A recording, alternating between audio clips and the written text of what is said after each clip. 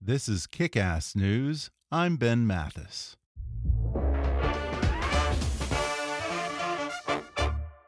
When you need energy on the go and don't have time to wait in line, grab Espresso Monster. Espresso Monster is a premium blend of espresso and cream made with freshly brewed espresso coffee, hormone-free milk, and a unique energy blend complete with taurine and B vitamins. Each can has 3 shots of espresso and comes in vanilla espresso and espresso and cream flavors. I had one this morning before I came into the studio, and let me tell you, it gave me just the boost I needed to get my day going. Plus, it tastes so delicious, I'd drink it anyway. So close your eyes, take a sip, and enjoy Espresso Monster today. And now, enjoy the podcast. Hi. I'm Ben Mathis. Welcome to Kick-Ass News. You know Paul Lieberstein from his memorable role as Toby Flenderson on The Office, the hit TV show on which he not only acted, but directed, wrote, and for 4 of its 9 seasons, served as showrunner. But what you might not know about the mild-mannered Lieberstein is that for 20 years he suffered from debilitating back pain that was at times so excruciating that some days he couldn't move at all. But then, a decade ago, he went through a major transition in his life when he realized that his back pain was psychological in origin and tied to his lifelong suppression of anger. The man who never yelled once before the age of 40 decided to totally rethink how he dealt with his emotions, and the backaches that many doctors said would require surgery miraculously vanished. The experience was so surprising and significant for Paul Lieberstein that it inspired him to write, direct, and star in a new film titled Song of Back and Neck. The film is Paul's directorial debut and was nominated for Best Narrative Feature at this year's Tribeca Film Festival. And today, Paul Lieberstein joins me on the podcast to talk about his own struggle with back pain and how he turned it into a funny and at times magical motion picture. He talks about his crippling affliction that plagued him for years, including when he was making The Office, his original skepticism of New Age healing, and his utter amazement when he discovered it really was all in his head. He shares how the king of indie filmmaking, Mark Duplass, convinced him to make the movie himself rather than selling it to a Hollywood studio, how he made something as seemingly mundane as back pain visually compelling on the screen, and the complications and conflicts of interest that can arise when you're directing yourself. We talk about his 9 seasons playing Toby on The Office, what it was like to do double duty as an actor and a showrunner. He reveals that during the first season, NBC initially didn't think the show would last more than a few episodes, and weighs in on recent talk of an Office revival. Plus, he addresses how The Office's Michael Scott might fare in the age of Me Too, whether there was more to Michael Scott's visceral hatred for Toby, and favorite fan theories, including one that suggests that Toby was secretly the Scranton Killer. Coming up with Paul Lieberstein in just a moment.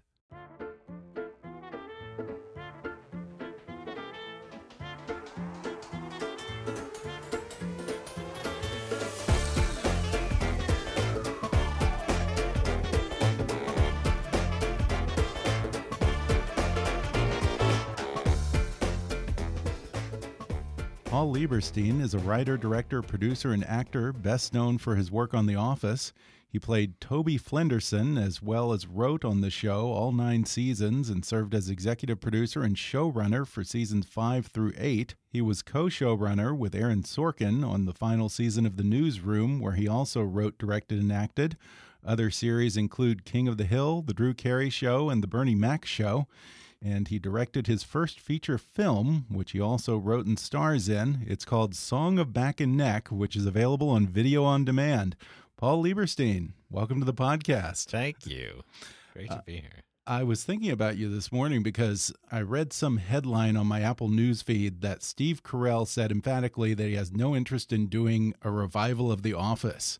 And I was like, why does he need to make that statement? Because I keep hearing all this talk of a revival of The Office, but I don't know where it's coming from. Is anyone associated with The Office seriously talking about doing something new with it? It comes up a lot.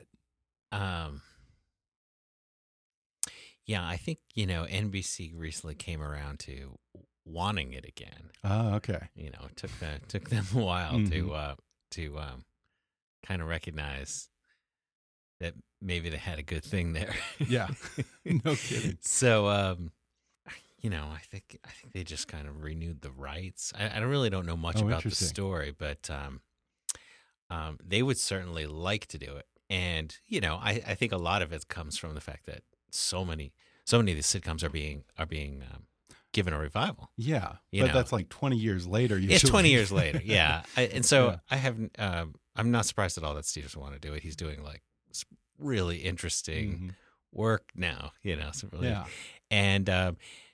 And you know what? Most of the cast has moved on as well. I mean, I can't imagine people are available. Yeah, I mean, I'm sure the fans would love it, but I also have to think that The Office would be a very different show in the Me Too era. I mean, your character, especially Toby, you would probably be spending half the episode on paperwork. I would have a little more to say. Yeah, I suppose. Yeah, could be good for you. Yeah, but the Me Too era, I don't know how hard it's hit other industries.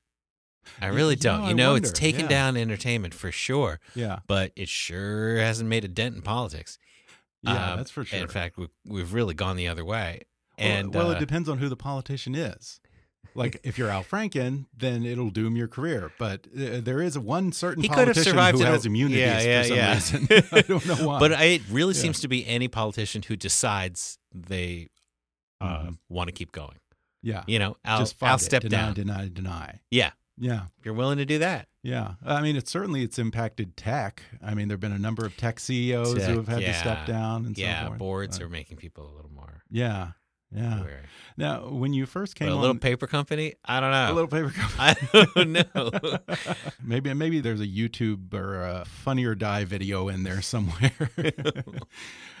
When you first came to The Office, were you brought on as a writer and an actor? Because I don't think a lot of people know that you were also a showrunner on the show and were a writer. You directed episodes. Yeah, I started there as a writer. And, okay.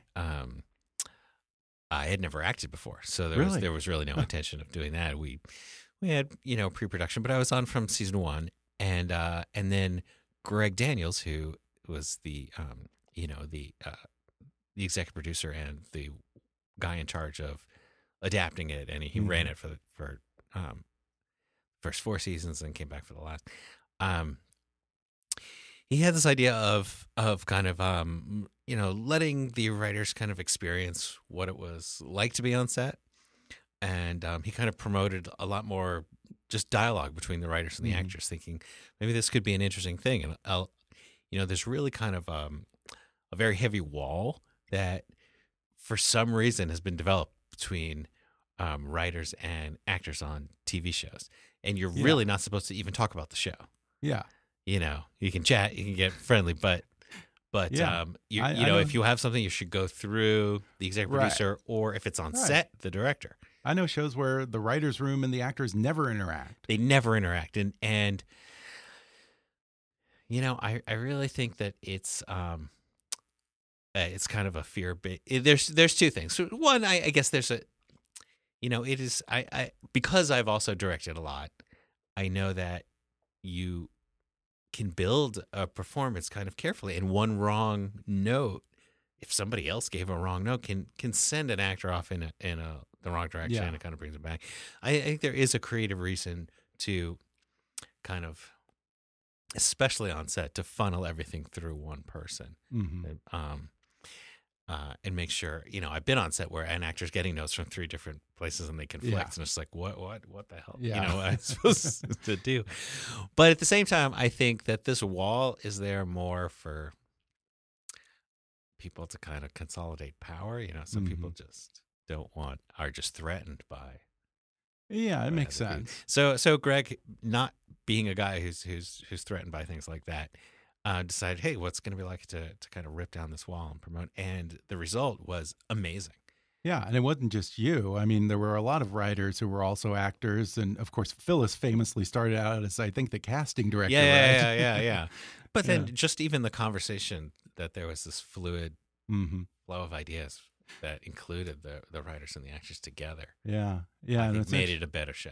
It's interesting because when you were talking about getting notes from all these different places, it made me think of something that I heard John Krasinski once say about the first season, which is that it was so pessimistic behind the scenes because he claims that like all the NBC people were constantly coming in and saying this is only going to be one season, this is going to be the last episode. Were they really that negative on the show that first round?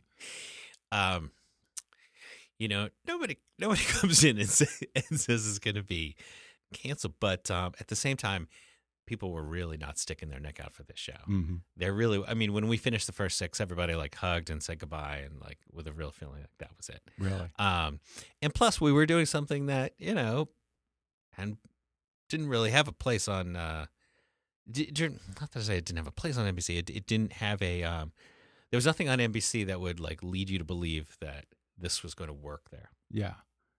But Kevin Riley saw it, and he was the true champion of The Office at NBC. But when we came back, we were back for 6 episodes, and then we were picked up for 3 episodes, and then we were picked up for 2 episodes, and then we were picked up for the remainder of season 2. But they were not sticking their. Nobody was sticking their neck out for the show. We were really on the brink of being canceled. Really? When iTunes just started.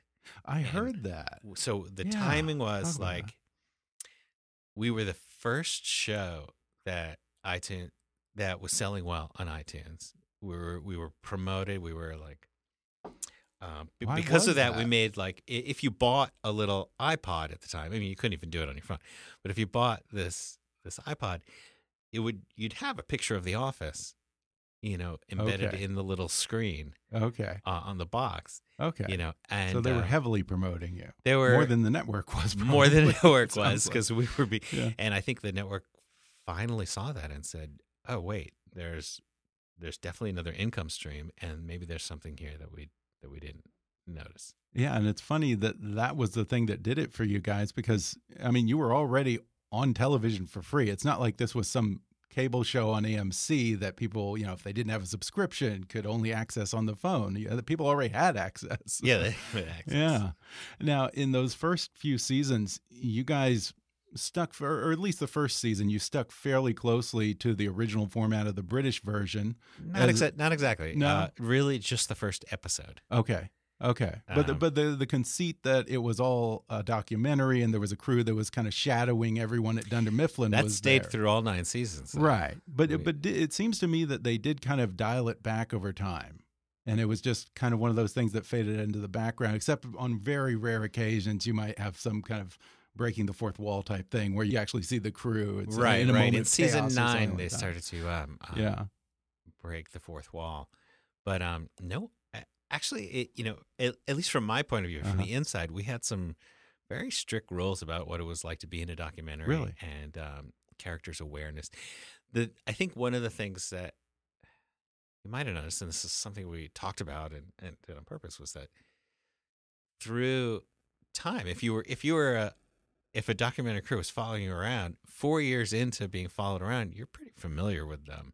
Right. You're not so freaked out. You don't notice them quite as much. You probably consider them your friend, you know. Yeah. And I forget that you always had the interviews, even in the very last seasons. You still had the on-camera interviews they were doing. But it almost seems so seamless that you forget about it. We would never like be in a place where the doc crew wouldn't be loud. We were never in someone's bedroom. Right. There was never... we had things called spy shots where if we wanted to have people aware, we would really pull back the camera, put an obstacle between us, you know, and really try to get across the fact that these people were in private and would act a little differently. Yeah, that's true. Now, what was behind the intense dislike between Michael Scott and your character, Toby? Because what I don't understand is that was there from the very beginning, from season 1. And I don't know if it's just that he was a guy who didn't like a lot of rules and you were the HR guy, or if there was more to it, because it was just an incredibly visceral dislike. Is that just a mystery for the ages, or what? It was, it's not that it wasn't embedded in the script, but I think it was definitely something found on set in Steve's side that, so there was an episode we did. We filmed it fairly early on. I can't remember what order it was exactly, but it was Meredith's birthday card. and he just couldn't think of something to sign. He spent the whole episode trying to think, what's the perfect funny thing to write in her card. And I just go into his office and say, "Do you have the card?" And I just fill it out and say thanks and leave. And then you just kind of see him staring at me. And in that moment, I really did write in the card, and it really did take like 30 seconds. And he told me that he was, in that time, he would just felt himself just well up with hate towards my character. And I think it really informed a lot of everything that we did after that. Because it was just so easy for your character. Because he would criticize a lot of people all the time, but there was hate when it came to my character. I think that my character was just one that was not emotional. Yeah. And his character only dealt on an emotional level. Yeah, Now, I have to imagine there are probably all kinds of fan theories around a show that lasted that long. Do you have a favorite? Fan theories? Yeah, or I love that I'm theories, that I'm the Grand Strangler. I think. Oh, yeah. It took a lot of internet data. Yeah, there's a lot of gigabytes going to that. How much of that was improvised versus scripted? Oh, the Scranton Strangler stuff? Oh, well, just everything. Oh. The vast majority of it was scripted. Oh, really? Yeah. Really? Yeah. Huh. There was every once in a while there was just a brilliant improvised line that would make it through, but often even though people would maybe say something that was maybe even a little bit funnier than the line that was written, the line also had to like serve a story purpose and feed the next person to say this, and there was kind of a complicated chain of events. So so not a lot of people went off script. No, they would do it a lot in the beginning, and then when they started to see the episodes where it was mostly on script, they did it less. But that's not to say that like they didn't find a lot of stuff. Mm-hmm. And Steve, when he saw an opportunity, he sees, and he's so fast. Yeah. Now, when you took over as showrunner for those 4 seasons, did that change your dynamic with the cast, or because everything was kind of fluid behind and in front of the camera, did it make that transition, I guess, a little bit more comfortable? It was pretty comfortable. I had a really good relationship with everybody. Yeah, it's not like all the cast was scratching their heads like, what's the new guy like? Yeah, they knew me, and they knew my scripts. And, nobody was like, they picked Paul, right. Or maybe they were, but they didn't say that to me. We're going to take a quick break, and then I'll be back with more with Paul Lieberstein when we come back in just a minute.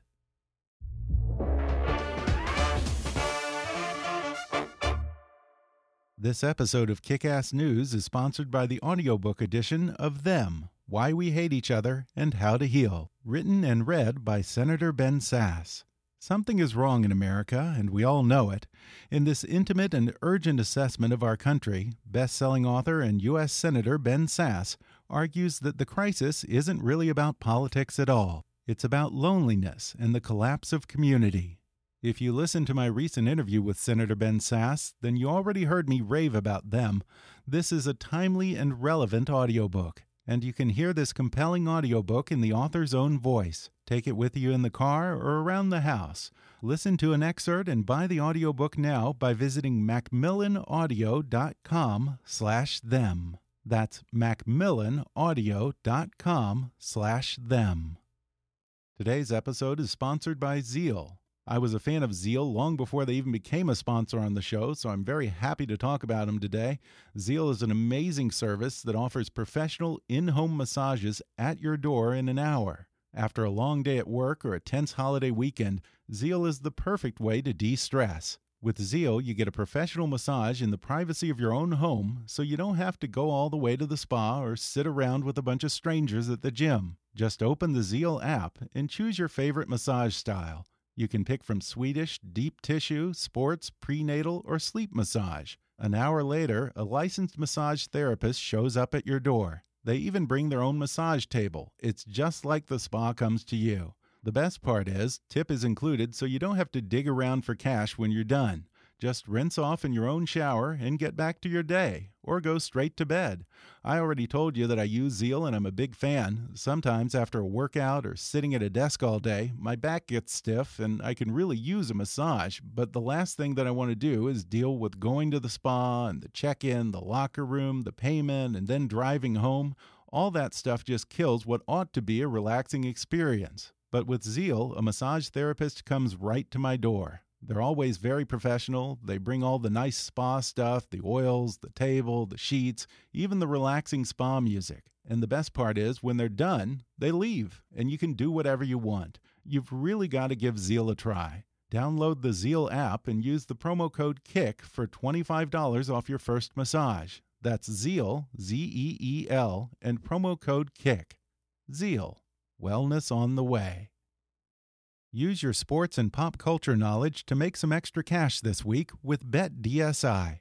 BetDSI.com has been paying winners for 20 years. With a really user-friendly interface and mobile site and the fastest payouts in the industry, it's no wonder BetDSI is top-rated on betting review sites. Simply play, win, and get paid. BetDSI offers betting options for everything from NFL, NCAA football, NBA, NHL, UFC, and all other major sports to politics, reality TV, esports, virtually everything. There's also live betting, which lets you bet on games through the entire matchup, every play and every minute until the end. Try for yourself. New members get 100% bonus match using promo code KICK. That's more than double your money to start winning today. Just go to betdsi.com and use promo code KICK to get this limited time 100% bonus offer and make some extra cash on the sports you know and love. It's only a game until you bet it at BetDSI. And now, back to the podcast. Now, you've got this great new movie, Song of Back and Neck, which you wrote, directed, produced, and starred in. When you embarked on this project, did you feel like your experience on The Office prepared you to helm a feature film, or was there a little bit of a rude awakening at some point in the process? No, definitely. You know, of course, running that thing was great training, but at the same time, I don't think I realized just quite how heavily I was supported in television. Compared to independent film, which is just, wow, you're really on your own. Right. You got a writer's room that's got your back. Yeah. You got the network to deal with, which is a blessing and a curse. Yeah, there's a ton of people to deal with and extremely collaborative. But when you get into film, it's just, you want to do it, so you just do it. You want to make a change on the day, you just change. Yeah. I mean, on some level, it must have been liberating to go from it was having amazing notes from the network and all that. It's terrifying, too. I'm a guy with a computer. I'm going to bang this thing out, and then I'm going to decide just to go indie and do it myself. Just to do it, yeah. I couldn't believe when I learned that existed.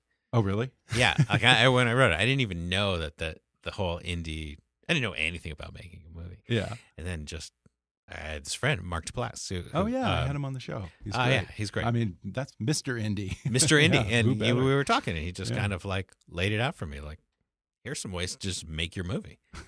I thought, oh my God, I can just do it. And we did it. Yeah, that's fantastic. Now, I mean, what was the budget? I'm assuming that you did it on a fairly tight budget. Yeah. It was a low budget. At one point, did you ever consider that you were going to just say, sell the script or maybe write and direct and let it be a studio film, be a $5-10 million movie? I certainly I think that was my assumption going in because I didn't even know. Yeah. You know, that you could, but I think when I finished it and started to look around and then took a look at what was being released and what that was like, I kind of realized, oh, this is not what people make. You know, it's not a genre thing. Yeah. You know. Yeah. So they're still making lots of kinds of movies, but they all really fit into genre if they're getting a wide release. Right. And I mean, you can make a $1 million movie and star in it yourself, or you can make a $21 million movie and get Tom Cruise. So. Right. You can do it right. But this movie at $20 million with Tom Cruise still Yeah. doesn't fit into a marketable genre Yeah. like that. So it had. I don't think there was a way that this was going to open in 3,000 theaters. Mm-hmm. So it really did fit the indie world much better, and we're downloadable now. Yeah, and the And I environment think that's now how suits people that. are going to watch Yeah. this kind of movie. Yeah, I mean, in some ways, it's a lot easier to be an indie filmmaker today than it was 10, 20 years ago, or at the heyday of Miramax or the Weinstein Company and those Right. guys. There was a Lionsgate. few gatekeepers back there. Yeah. And if it didn't pass that, but Yeah. now, Yeah, we're anything out there. goes. We made it and we're out there. It's great. I loved it. Tonally, thanks. it reminds me a lot of Charlie Kaufman's movies because it mixes the realism with the uncanny and a certain sense of wonder. Was he one of your inspirations? no And doubt, what other no doubt. directors or films did you draw on? Yeah, I definitely looked at his stuff. I loved his tone. I mean, his movies are just just terrific. And visually tried to kind of capture, some of the Coen brothers' work. Mhm. Although that Yeah, I can see found that to be really hard with this budget, but and then some of the older movies too, like Hal Ashby movies. Oh, really? And Yeah. The Graduate I watched probably a Mhm. bunch of times right before filming. Yeah. I just love the composition. Yeah. I mean, that was like kind of the first dry comedy. I mean, Yeah. I don't know what preceded The Graduate in terms of something that kind of had that same tone. Yeah. The movie was perfect. Now, when you wrote it, did you think that you were also going to star as well? Did you write I this didn't part think for so. yourself? No. I mean, I knew it was definitely something I could do, but no, and again, it goes back to just ignorance of what was going on in film at the time. But, Yeah. I assumed that this would be a normal movie with a normal studio, actor. Yeah. Now, did the part change much when you decided that you were going to be the star? The part didn't change much. No. No. I just definitely did a rewrite Mhm. for take away some of the Yeah. less expensive parts. But Okay. So you rewrote it as a director, from the perspective of the director. Yeah. Okay. Or producer, yeah. Well, I'm always impressed with artists who can simultaneously do the behind the camera and the in front of the camera at the same time. What is the hardest part of directing and starring? Well, there's this. It's all about the adjustment. You can plan and plan and plan, and if everything went perfectly, it wouldn't be any problem. Yeah. And it's there's a time consuming element to taking a look at what you did, thinking about it, trying to step away from maybe your own ego, and because you're watching yourself, and making these adjustments, and trying to figure out what's not working or what could be better. And it just becomes harder when doing both. Oh, yeah. Yeah. Well, yeah, because how do you separate your goals as a director from your goal as an actor? Yeah. They're not always mutually aligned. I guess not. Yeah. Yeah. But at the same time, I think it probably saved some time and just knowing what I wanted. Mm-hmm. I Yeah. didn't have to. Did you come pretty prepared? Did you have a shot list? Did you have storyboards, all that? Yeah, we knew. I mean, they were just my own scratch storyboards. Oh, yeah? They were awful. They don't have eyes on them or anything. Well, But I don't want to give away too much about the movie, but elements of this movie are semi-autobiographical or inspired by your own experience. As the title would suggest, the main character suffers from severe, debilitating back and neck pain. Yep. This is something that you struggled with for how many years? it sure is 15 at least. Wow. And I had it bad, and there were just days where I just was lying on the floor and couldn't get up, or something would happen, and all of a sudden I couldn't get out of my chair, and I didn't know why. Oh my God. It was my back just kind of seized up on me. And then 15 years later to read this book by this Dr. John Sarno, who tell us and about realize it's psychologically based. It was coming from me, and it was kind of rooted in a suppression of anger. Interesting. which is a little, Wow. feels a little like mind body hocus pocus kind of stuff. Yeah, But I'm generally skeptical of that I'm sort of thing. extremely skeptical, Really? and I had been so skeptical my whole life. So it was such a giant transformation for me Yeah. to just like, I had to throw all of that stuff out the window too, because now I just know it's true. Yeah. Now, how does that work? Because I know in the movie your character is being told by a doctor that he has sciatica and he has a slipped disc and all of these physical Yeah. symptoms. How do you explain that with the whole mind body thing then?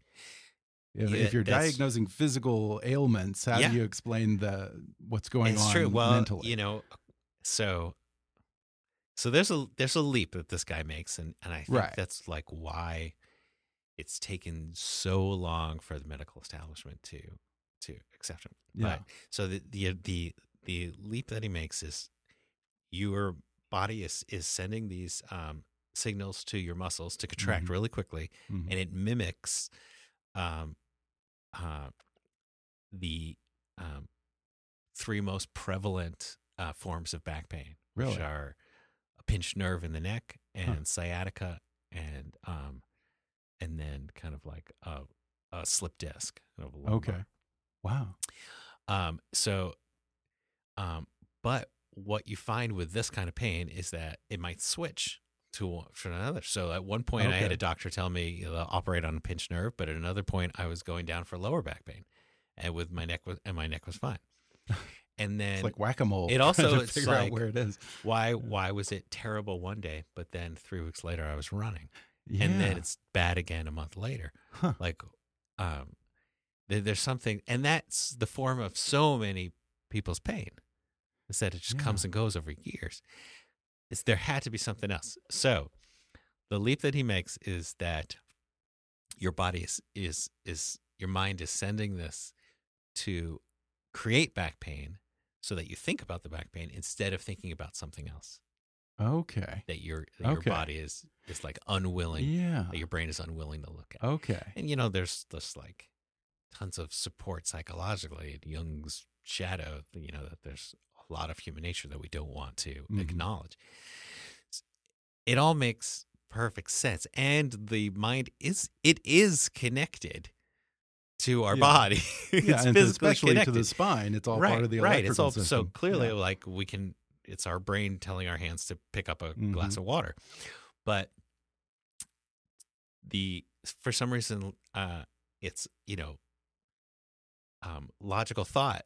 We all accept that, but the kind of connection that an emotion Mhm. is also connected to our body, we then throw that into New Age Mhm. thinking. Interesting. But there isn't really a reason that we do that.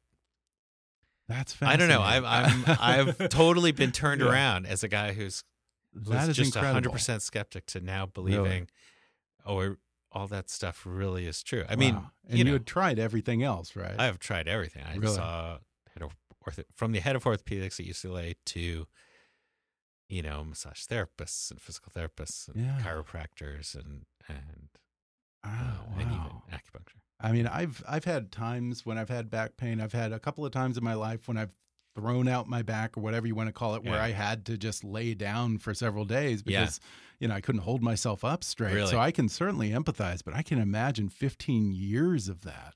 15 years of on and Wow. off. Yeah. My God. It wouldn't be every day, but Yeah. yeah.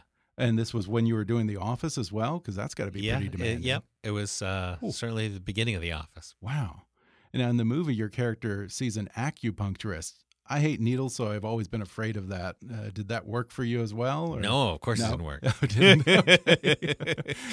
I actually don't think it works. Mhm. I think it's placebo effect. Yeah. Yeah. but It never made it's logical almost sense to me. impossible to Yeah. It's almost impossible to do a study. So, at what point when you were dealing with back pain did it dawn on you that maybe this could be a good idea for a movie? It was such a thing I was thinking about a lot, Mhm. and I also think character in transition Mhm. is a good basis for a movie. Yeah. And then when it comes with that transition is like fueled by a realization, Mhm. that kind of betters a character's life. It's just the elements were lining up. Yeah. Yeah, interesting. So was it after you had kind of overcome this? Was that when it Yeah, oh, yeah, started to yeah, really start to flesh out for you? yeah, The idea? yeah. After, I mean, Yeah. it was such a giant thing. Yeah. It's like for years I've been doing that to myself that it was just um, a topic, Yeah. you know. Back pain would seem like that would be a pretty mundane thing to depict on film. I mean, I've thrown my back out, and Yeah. the way I dealt with it was literally by doing nothing. So, Right, right, right. that must have been kind of a hurdle as a director from the get go to figure out how do you depict Yeah. that sort of thing. Well, that's one of the reasons the acupuncture has that element. Right, Yeah, right, it's magical realism element right. to it. Yeah, and I love the opening scene of the movie because we see your character on the floor on his back after he wakes up, and he's sliding through his morning ritual from the shower to brushing his teeth, eating cereal. I'm guessing he's probably skipped the bathroom that morning. But, Oh yeah, that would have been. but that's what it feels like. You know, it's like, how can I function but stay in the exact same position that I'm in? Right. It's really incredible. Yeah, that was the opening scene is probably one of my favorite parts to it. How did you come up with that? I just kind of wanted to show that this was a guy living with it. Yeah. Like this was the stasis. If it was a new thing, you kind of wait it out. But it was pretty that hilarious. prevalent. You got to go on with your day. Yeah. And I understand that you actually worked in your dad's law office at one point before you went into entertainment, just like your character, Fred. Was that a pretty soul-crushing experience like it is in the movie? No, not at all. No, wasn't I worked part-time while I was writing scripts. Okay. And, oh, really? I liked it. It was, Did Dad ever want you to go into the family business? Oh, he did. Oh, yeah? I think so, yeah. But it wasn't in the cards. Yeah. It's funny because I've met a number of people over the years who originally went pre-law or went to law school and then somehow end up in the entertainment industry. And I don't know why that is, but... It's not for everyone. Yeah, I'm sure. My father was a patent lawyer, which is a very specific type, and I really would have had to go for it from early on because you need a science background as well as a law background. Now, again, I don't want to give away too much about this film, but music also plays a big role in the movie. In some ways, it's a character of its own. And it's a brilliant device for illustrating, your inner emotional pain and the changes that your character goes through. How did you come up with that? I can't remember the exact germ. Yeah. But, to go on something you were just pointing out a minute ago, that it was, I can't just have someone lying in back pain and nothing happens. And I need some kind of manifestation of the pain in an action. And I also wanted to kind of put a different face on the pain because it was what it was something that was like kind of amazing. Yeah. Yeah, it's a brilliant solution to that problem. Yeah. How do you depict that sort of thing? Thanks. Yeah, who did the music? Antonio Andrade. Okay. Who is a great young composer. He works with Hans Zimmer. Oh, wow. And this is one of the first that he just done on his own. Yeah. Not the first. Yeah, terrific job. But he's done he did a great job. But he's worked on some giant movies, but just not the composer in name. Yeah, because music plays so heavily into this film. That's a big responsibility. It really did. And there were so many early cuts there. I was like, oh my God, this is working. But it just didn't, the music just didn't. Yeah. Well, because when you were shooting and editing this, you probably didn't have the music yet. So you didn't know that. And I didn't even have a concept. concept You didn't know of what it. you were going to have. Yeah. I just wrote in the script that this like, it was producing a sound that was like somewhere between a beautiful whale song and a Icelandic New Age band. I love that. That's so spot on. But I didn't have I didn't know what it was going to be until it was created. Yeah, it's just such a wonderful, unique movie. What's next? Are you doing more films or TV? I'm developing a couple TV shows, and I'm working on another, writing my next film. Oh, really? Yeah. About some other ailment, or it's not about an ailment.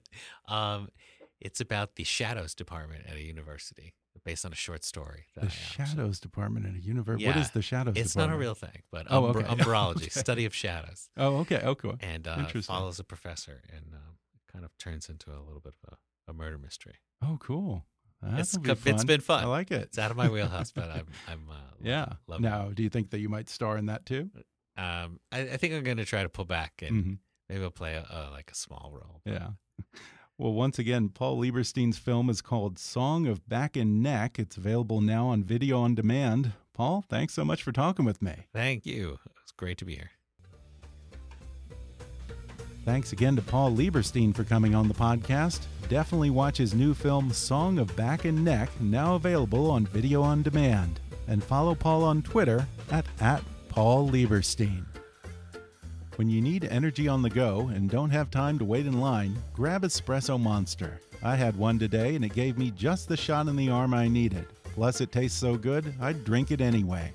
That's because Espresso Monster is a premium blend of espresso and cream made with freshly brewed espresso coffee, hormone-free milk, and a unique energy blend complete with taurine and B vitamins. Each can has 3 shots of espresso and comes in vanilla espresso or espresso and cream flavors. Close your eyes, take a sip, and enjoy Espresso Monster today. If you haven't already, be sure to subscribe to Kick-Ass News on iTunes and leave us a review. You can follow us on Facebook or on Twitter at @KickassNewsPod. And as always, I welcome your comments, questions, and ideas at comments@kickassnews.com. I'm Ben Mathis, and thanks for listening to Kick-Ass News.